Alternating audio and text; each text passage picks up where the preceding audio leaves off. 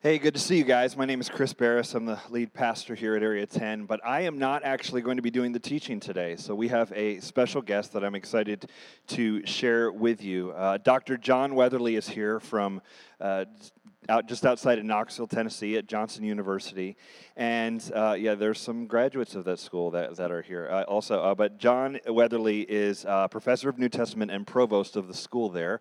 Let me give you the academic stuff you're supposed to say before someone speaks of, like, he got his MDiv at Trinity Seminary in Chicago and then went on and got a PhD at Aberdeen in Scotland, and he got a PhD in the New Testament. So if you want someone who's like an expert in Bible stuff, this is the guy. And so John Weatherly is teaching today, and I gave him the task of take us from the Last Supper, which we talked about last week, up into the cross, all the things that kind of go on in there with Jesus. So he's going to cover a lot of ground here for in the teaching today. But I'm really excited he's here, not because of all those academic credentials and all that. It's just that he was my favorite professor in undergrad. And so I got a ton. I learned a ton in his classes, and I wanted to bring to you guys the good stuff because he's part of the good stuff.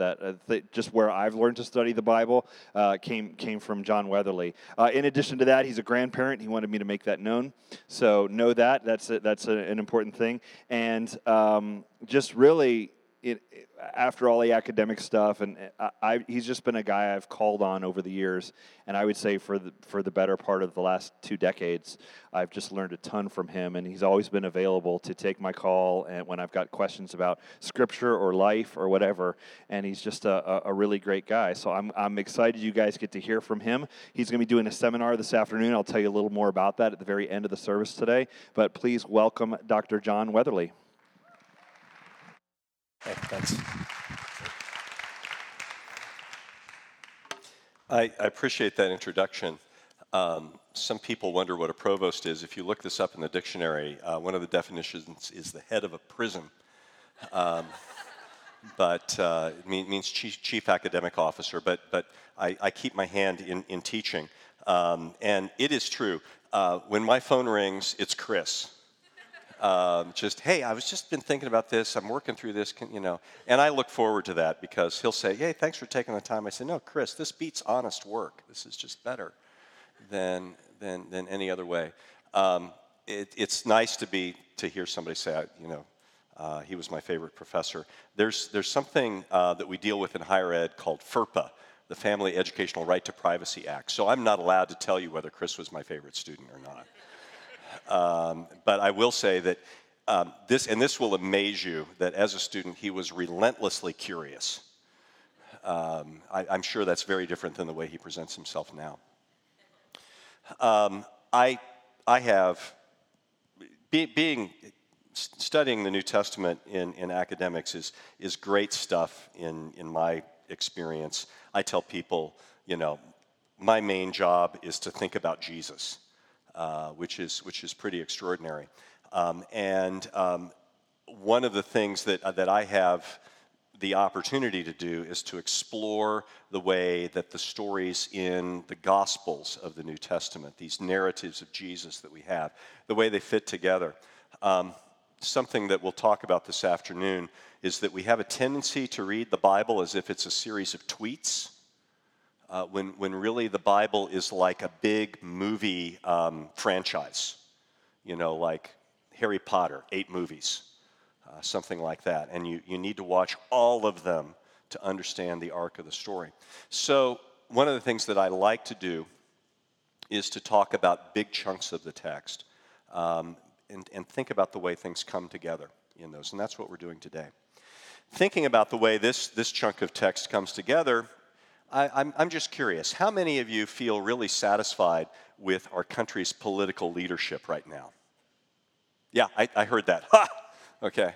Yeah, that's where we are. Some of us are thinking, I think the president doesn't get a fair shake. And others of you are thinking, I'm very dissatisfied with the president, but I'm intrigued by what Nancy Pelosi and the Democrats are doing. But if we say leadership as a whole, we're going to say, not so much. By the way, how's political leadership going, Virginia? Those of us in Tennessee have been watching. Oh, sorry, it's painful. You'll get through this, okay?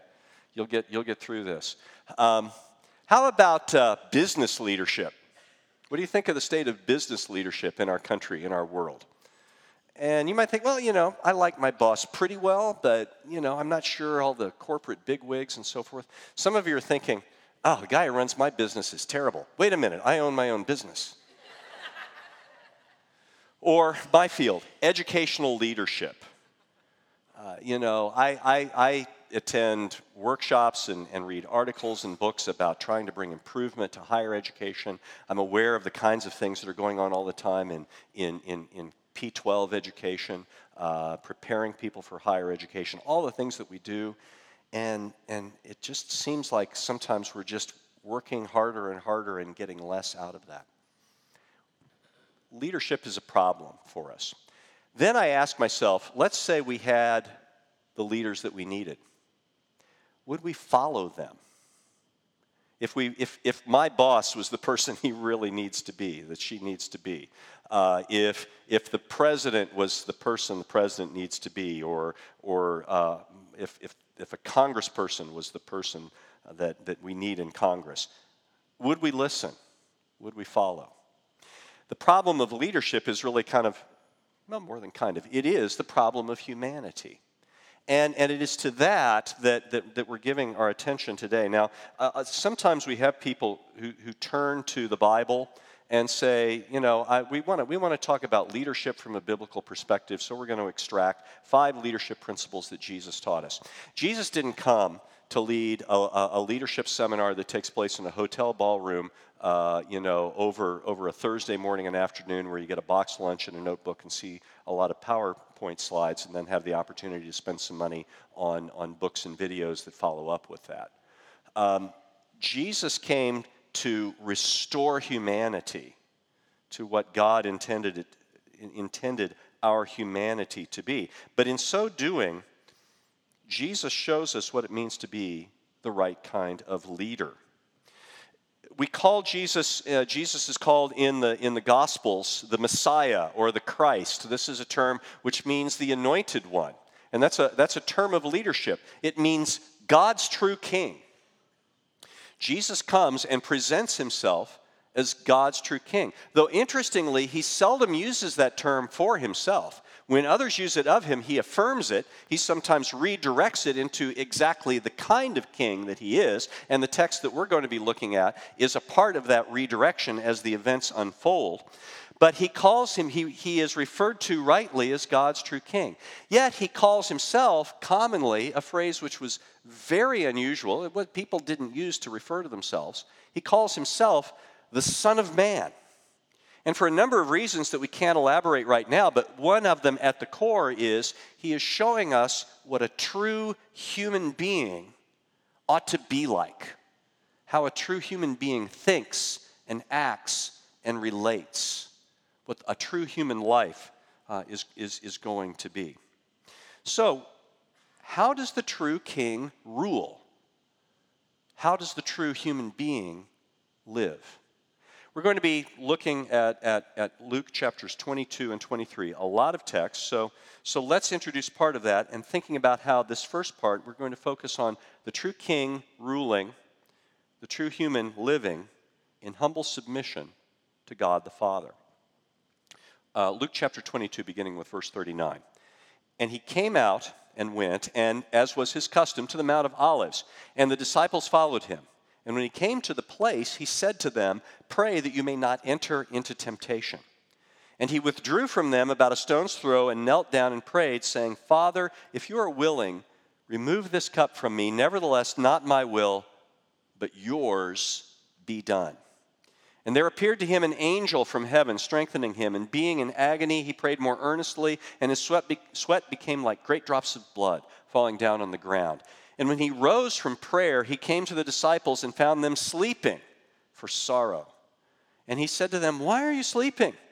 Rise and pray that you may not enter into temptation." While he was still speaking, there came a crowd, and the man called Judas, one of the 12, was leading them. He drew near to Jesus to kiss him, but Jesus said to him, "Judas, would you betray the Son of Man with a kiss?" And when those who were around him saw what would follow, they said, "Lord, shall we strike with the sword?" And one of them struck the servant of the high priest and cut off his right ear. But Jesus said, "No more of this." And he touched his ear and healed him. Then Jesus said to the chief priests and the officers of the temple and the elders who had come out against him, "Have you come out as against a robber with swords and clubs? When I was with you day after day in the temple, you did not lay hands on me, but this is your hour and the power of darkness." Jesus rules, Jesus lives in humble submission to God the Father. You know, if you follow the story of Jesus in any of the Gospels, we're immediately impressed with the overwhelming power that Jesus demonstrated. And it's power that those around him recognized was extraordinary. Now, here we're in the realm that we as modern people call the miraculous. And modern people are very skeptical, and understandably so, about the possibility of miracles. But let's understand that if the universe was created by a God who is then ruler over that universe, sovereign over it, it's perfectly reasonable to expect that it might be a part of that God's purpose that in the ordinary course of cause and effect that he has created, he might sometimes inject new causes into that pattern that alters the direction in which particular events are going. That's a reasonable thought, and it's one that can be developed at length. We don't have the opportunity to do it now. And the Bible is actually, in the Bible, miracles are surprisingly few. They appear only in certain periods of biblical history. But Jesus, among all biblical miracle workers, is unique, even among those few, for this reason. Other miracle workers, like the prophets of the Old Testament, or even in the New Testament, the followers of Jesus after his resurrection, they appeal to a power outside themselves to do the miracle. That is, they appeal to the power of Almighty God. The prophet Elijah in the Old Testament is living with a widow who has a son, and the widow's son dies. And Elijah spends the afternoon in deep, agonizing prayer for that boy, and then God restores his life. The power comes from outside the prophet. Jesus, on the other hand, does mighty acts of divine power on his own authority. He's teaching. He's in a crowded little house. These houses in ancient Palestine weren't very big. And no one can get into the house, but there are some men who have a friend who is paralyzed. They want Jesus to heal him. They can't get through the crowd. So they go up on the roof and they dig a hole in it and they lower the man down through the roof. It's obvious what they want, and yet Jesus sees this man coming right down on top of him. And he says, "My son, your sins are forgiven." Not what they were looking for in the moment. Now, the people who are listening, they begin thinking, and the religious leaders start to grumble, and they say, "Who does this guy think he is? Only God can forgive sins." And Jesus, text says, he knows what they're thinking, and so he says to them, which is easier, to say, "Your sins are forgiven," or say, "Rise and take up your bed and walk? So you may know that I, the Son of Man, have authority to forgive sins." He turns to the man and says, "Arise, take up your bed and walk." And he does. He does. And Jesus doesn't appeal to power outside himself. He's claiming the power of God. He's in a boat with his disciples. He's asleep. They're on this lake that we call the Sea of Galilee. And a sudden storm comes up, as it does in that part of the world. And his disciples are terrified. And they say, "Lord, don't you care that we're going to perish?" He wakes up and he simply says, "Peace, be still," to the storm. And the storm is stilled. And they ask, "What kind of man is this, that the winds and the waves obey him?" The answer is clear. The answer is clear. Only God can do this. Jesus comes to a little town called Nain, and there's a funeral, a widow who has a son who has died. It's like that story of Elijah in the Old Testament. Yet Jesus simply goes over and touches the coffin in which the young boy is lying, and he rises from the dead. He acts on his own authority. Jesus has the authority, the power of Almighty God. When we ask ourselves, why do Christians confess this crazy notion of God in three persons, Father, Son, and Spirit? It's tied to this reality that Jesus acted with the authority of God alone. Yet, and the Gospel of Luke shows us this repeatedly, yet Jesus lived in a constant posture, attitude, and habit of prayer to God the Father. After Jesus had spent a long day teaching and healing, his disciples got up the next morning and looking for him. They found that he had awakened early and gone off by himself to pray. Throughout the Gospel of Luke, we see Jesus praying and teaching his disciples to pray as an act which expresses dependency on God, reliance on God, submission to God. Now, here's the paradox that this gives us. Jesus has the power, the authority of God himself. Yet, he never uses it for his own advantage. Never once does he do something for himself, make something for himself by this divine power. Instead, he lives and directs his life in submission to God the Father. You and I want to run the show, don't we? I tell my students all the time, listen, I've been a student, I've been a professor. Professor is better. Okay. You know, they say, when's the paper due? It's due on Friday. When will you have them graded? I'm neither a prophet nor the son of a prophet. You know, I don't like that. Why don't you complain to the provost? It's awesome. I have a great life. Okay, power. It's wonderful. Wonderful. A little tiny power, but still. That's what we want, isn't it? We want to run the show. Mostly, I just want to decide what my life is going to be all about. I want to pick what I do, where I live, you know, what my family's going to be like. I want to pick how my life is going to end. Jesus is showing us the life we were made for is not the life in which we are in charge. He is in charge, yet he submits to God the Father. He lives in that posture of submission. And so on this occasion, he prays, Father, not my will, but yours be done. Through the entirety of the gospel story, we see the cross looming at the end. We see hints of it. At the moment that Peter, one of Jesus' followers, says, you are really God's true king, you are the Christ, Jesus begins telling his followers, this is how I am God's true king. I'm going to Jerusalem. I will be arrested by the high priest council. I will be handed over to the Romans. They will crucify me, the act that they use to show their absolute power in their empire. But then God will raise me from the dead. And Jesus' disciples aren't even able to conceive of this because they're thinking, if you're God's true king, you will not rule by dying. Yet this is exactly what Jesus says is the will, the purpose that God has given. And so on this occasion, as Judas comes to Jesus, he's acting out the very thing that Jesus said was going to happen. As the disciples confront this, they behave in the very way that Jesus said this would happen. As one of them takes steps to try to defend Jesus, Jesus says, put the sword away. No more of that.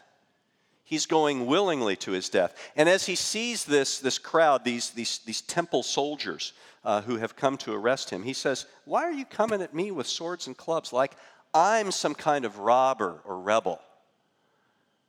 I've been in the temple every day. You could have arrested me there. You see, these guys and the people they work for, they were afraid that if they arrested Jesus in the daytime when he was around the crowds, that Jesus would get his followers to provoke a riot in an attempt to maintain his freedom. But Jesus says, no, I am ready. I am surrendering myself. In this story, no one takes Jesus' life. He willingly gives it. As we go on, we see something else about this true leader, this true human. The true leader, the true human, lives in faithful declaration before the powers of the world. Let's read again, beginning in Luke 22:54. Then they seized him and led him away, bringing him to the high priest's house. And Peter was following at a distance. And when they had kindled a fire in the middle of the courtyard and sat down together, Peter sat down among them. Then a servant girl, seeing him as he sat in the light and looking closely at him, said, this man also was with him. But he denied it, saying, woman, I do not know him. And a little later, someone else saw him and said, "You also are one of them." But Peter said, "Man, I am not." And after an interval of about an hour, still another insisted, saying, "Certainly this man also was with him, for he too is a Galilean." But Peter said, "Man, I do not know what you're talking about." And immediately, while he was still speaking, the rooster crowed, and the Lord turned and looked at Peter. And Peter remembered the saying of the Lord, how he had said to him, "Before the rooster crows today, you'll deny me 3 times." And he went out and wept bitterly. Now the men who were holding Jesus in custody were mocking him as they beat him. They also blindfolded him and kept asking him, "Prophesy, who is it that struck you?" And they said many other things against him, blaspheming him. When day came, the assembly of the elders of the people gathered together, both chief priests and scribes, and they led him away to their council. And they said, "If you're the Christ, tell us." But he said to them, "If I tell you, you will not believe. And if I ask you, you will not answer. But from now on, the Son of Man shall be seated at the right hand of the power of God." So they all said, "Are you the Son of God then?" And he said to them, "You say I am." Then they said, "What further testimony do we need? We have heard it ourselves from his own lips." Then the whole company of them arose and brought him before Pilate. And they began to accuse him, saying, "We found this man misleading our nation and forbidding us to give tribute to Caesar, and saying that he himself is Christ, a king." And Pilate asked him, "Are you the king of the Jews?" And he answered him, "You've said so." Then Pilate said to the chief priests and the crowd, "I find no guilt in this man." But they were urgent, saying, "He stirs up the people, teaching throughout Judea, from Galilee even to this place." Well, when Pilate heard this, he asked whether the man was a Galilean. And when he learned that he belonged to Herod's jurisdiction, he sent him over to Herod, who was himself in Jerusalem at the time. When Herod saw Jesus, he was very glad, for he had long desired to see him, because he had heard about him, and he was hoping to see some sign done by him. So he questioned him at some length, but he made no answer. The chief priests and the scribes stood by, vehemently accusing him, and Herod with his soldiers treated him with contempt and mocked him. Then, arraying him in splendid clothing, he sent him back to Pilate. And Herod and Pilate became friends with each other that very day. For before this, they had been at enmity with each other. As we read through this, we realize that Luke, like the other gospel writers, has shown us a strong contrast between Peter and Jesus. Jesus has been arrested, and Peter is trying to follow quietly and secretly behind to see what's going on. Peter reckons that he's in danger himself, as all of the followers of Jesus are when he's arrested. But then when Peter is confronted by as insignificant in their time a person as a servant girl, he lies. He says that he doesn't know who Jesus is. And he repeats that in exactly the way that Jesus had warned him, because Jesus had said to his followers just hours before, "One of you will betray me, all of you will fall away." Peter said, "Not me, I'll remain faithful to the end." And Jesus said, "You'll deny me 3 times. But as he tells the disciples this, he also tells them, "But when I rise, you'll be reunited with me." Those failures aren't going to matter. What's going to matter is not your failure, but my faithfulness. So as Peter is denying that he even knows Jesus, Jesus is standing before authority figure after authority figure after authority figure. First, he stands before the high priest and the high priest council. And they say, "Well, who are you? Are you God's true king?" And Jesus takes a step well beyond what they've said. He says, "I'm not just God's true king. You'll see me seated at the right hand of God." He's saying, not just the king whom God has sent, I am the king who is equal to God. I sit on the same throne that God sits on. And on that basis, they say, "Well, we don't need to hear anything else. This man is a blasphemer." They send Jesus to Pilate, who is the Roman governor of Judea. They need to do that because the Romans do not permit the Jewish council to put people to death. Sometimes they act outside of the authority that Rome gives them. But on this occasion, they're minding their P's and Q's because this is an important occasion. And so they say a little bit of a different kind of a thing. They say, "He claims to be a king," which was to get the attention of Pilate. Now, sometimes when we read about Pilate, we think, "Oh, he's a noble Roman. He's not prejudiced against Jesus the way the council was. He sees Jesus for who he is." The historical sources that we have outside the New Testament that tell us about Herod suggest a different kind of a portrait. Not that he is a noble seeker of justice, but that he's a very cynical, conniving politician who likes nothing better than to be on the opposite side of the leaders of the people that he governs. He was constantly at odds with the high priest council there in Jerusalem. So he knows they want Jesus dead. He says he's innocent. He says he's innocent 3 times. Just as Peter had denied Jesus 3 times. Jesus is innocent. Even cynical Pilate declares it, yet Jesus does nothing to defend himself. He declares who he is openly when he speaks at all, doing nothing to defend himself. He is unashamed, unafraid, knowing not just the risk, but the certainty of death that lies before him. He does this in the face of ridicule and torture. There's an irony in this scene when Jesus is being beaten by the soldiers who blindfolded him. They strike him and they say, "Hey, you're supposed to be a prophet. Tell us who hit you." Well, Jesus was a prophet. Since Luke chapter 9, he's been describing how these events will unfold. And he has gone to them with this open, willing declaration. Let's now think about the next section of the text and think about how the true leader, the true human, lives in undeserved suffering in place of the guilty. Beginning in Luke 23:13, Pilate then called together the chief priests and the rulers of the people and said to them, "You brought me this man as one who is misleading the people. And after examining him before you, behold, I did not find this man guilty of any of the charges against him. Neither did Herod, for he sent him back to us. Look, nothing deserving death has been done by him. I will therefore punish him and release him." But they all cried out together, "Away with this man and release to us Barabbas, a man who has been thrown into prison for insurrection started in the city and for murder."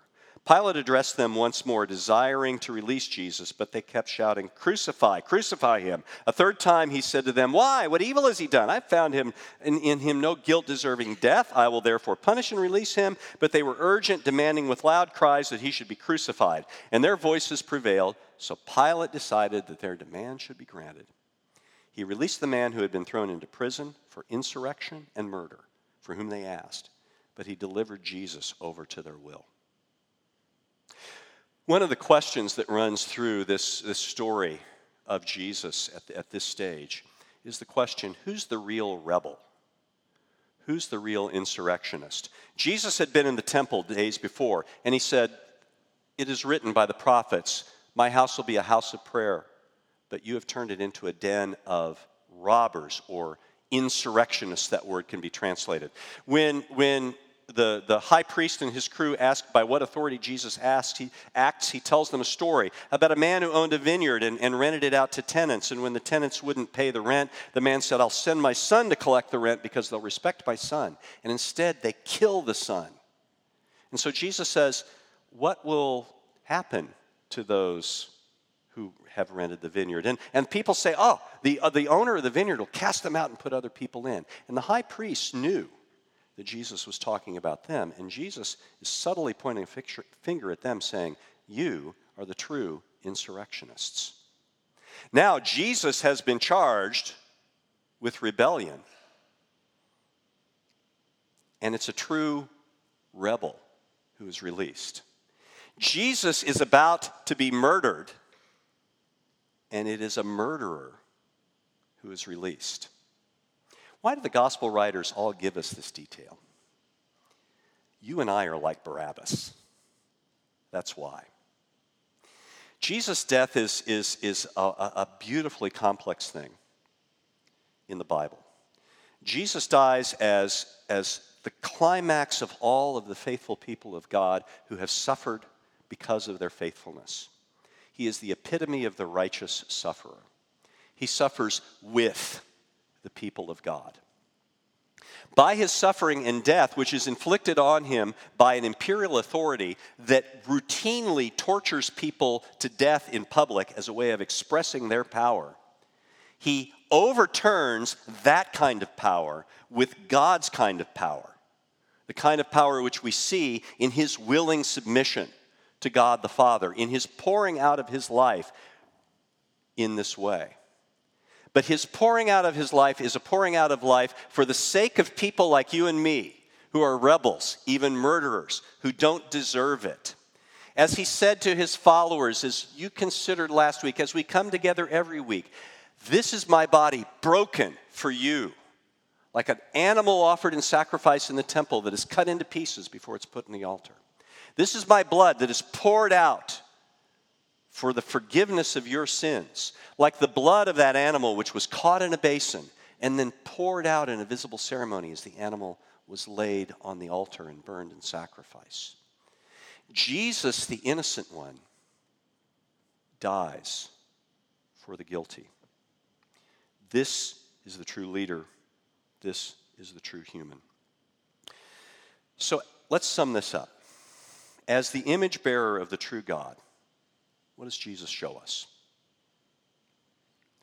A few things. He shows us how to lead. In those portions of our life where we are given responsibility for others, we lead not in position, in prestige, in status, expertise. Those things are nice. But if we lead like Jesus, we lead in weakness, in submission, in service, in self-giving. Jesus did not use his power to serve himself, only to serve others. Jesus shows us the kind of humans we were made to be. The archetypal story of humanity in the Bible is the story of Adam and Eve. Adam and Eve, who are put in a good place, told by God, you will have life, you who are made of dust and are frail. You will have life if you listen to me, if you follow me, if you submit to me, if you depend upon me. But instead of depending on God, they grasp for the power of God, hoping to become like God and run the show themselves. They didn't have the power of God, but they wanted it to use for themselves. Jesus has God's power, yet never used that power for himself. Instead, he gave his life for the sake of those who deserve death. In doing these things, Jesus provides us the most compelling image of truth and love and justice and beauty that the world has encountered. One of the things that I get to do, which blows my mind at Johnson University, is teach students from the People's Republic of China. We have a partnership arrangement. The story is interesting. I don't have time for it here. I don't have time for what I've done already. About how this came to be. But we have a dozen or so Chinese students who come to us every year. They're school teachers. They're doing degrees in educational technology, Masters of Educational Technology. We have them take a couple of classes that we call Early Hebrew History and Eastern Mediterranean Literature. The Early Hebrew History is the Old Testament. The Eastern Mediterranean Literature is the New Testament. Only about 20% of these students are openly Christian. Some of them are interested in Christianity. Many of them have never heard about it. I've had the opportunity to teach that New Testament class a few times. They read the Gospel of Luke, and then they read the book of Acts. And each day they write an essay. This is from an essay that one of the students wrote after coming to the end of the Gospel of Luke. When I arrived in Knoxville 1 month ago, I saw many architectures which belonged to different churches on the way from the airport to Johnson University. You know, church is an unfamiliar word for me because I haven't seen any churches in China. I'm a communist who is not allowed to have any other beliefs except communism, so that I have no chance to go to church for a visit. I haven't read the Bible before I came to America, but I know there is a very famous story named The Last Supper about Jesus' death in the Bible. Because of it, 13 is regarded as an unlucky number for Christians. I didn't know that. I didn't know. By the way, there is an oil painting about the Last Supper on the wall of the second floor in the Templar School of Education. That's a place on our campus. When I went to a church in Knoxville on the first Sunday morning after I came here, I felt a little amazed about it. The church was just like a big and warm family than a place to accept preaching for Christians. They greeted others, gave hugs to others, prayed to Jesus by singing songs, prayed for people who were suffering diseases and disaster together, though they were strangers before. I even saw some Christians holding out their arms and weeping when they were excited. They were so faithful when they did praying that I couldn't believe how great the power of belief was if I hadn't seen it myself. I was given a small piece of bread and a little cup of red wine, which represented Jesus' body and blood to eat. A Christian told me it was a memory for Jesus' dedication to sinful human beings, although I didn't know why until I read this part of Luke today. Jesus healed so many people who were sick and troubled by evil spirits before he went to Jerusalem. But he didn't do anything for himself, although he had anticipated his death 3 times before. He just kept calm in the face of death, comforted women who wept for his death before long, and forgave one of the condemned evil ones. What a graceful man. And now I know why Christians are so faithful to him. Because a man who can devote himself to ease others' sins should be honored and praised forever. We're near the end of the season of Lent, and maybe you have observed Lent by giving something up. I hope that was a worthwhile experience if you did. I hope that you were challenged to depend on God if that was the case. Lent should teach us something. This story should teach us something, that we give up not just for a season. We need to give up trying to do life by any means other than the means that Jesus has shown us. Not seeking to use power for ourselves, but serving others at the cost of our own lives, all in willing submission to the God who made us and the Christ who redeemed us. Let's pray.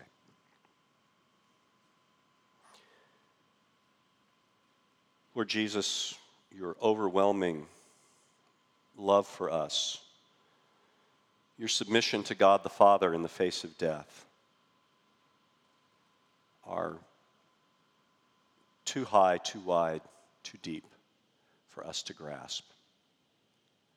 But they provoke us towards gratitude and praise forever. Strengthen us to express that in the way that we love and serve those around us. Amen. We are going to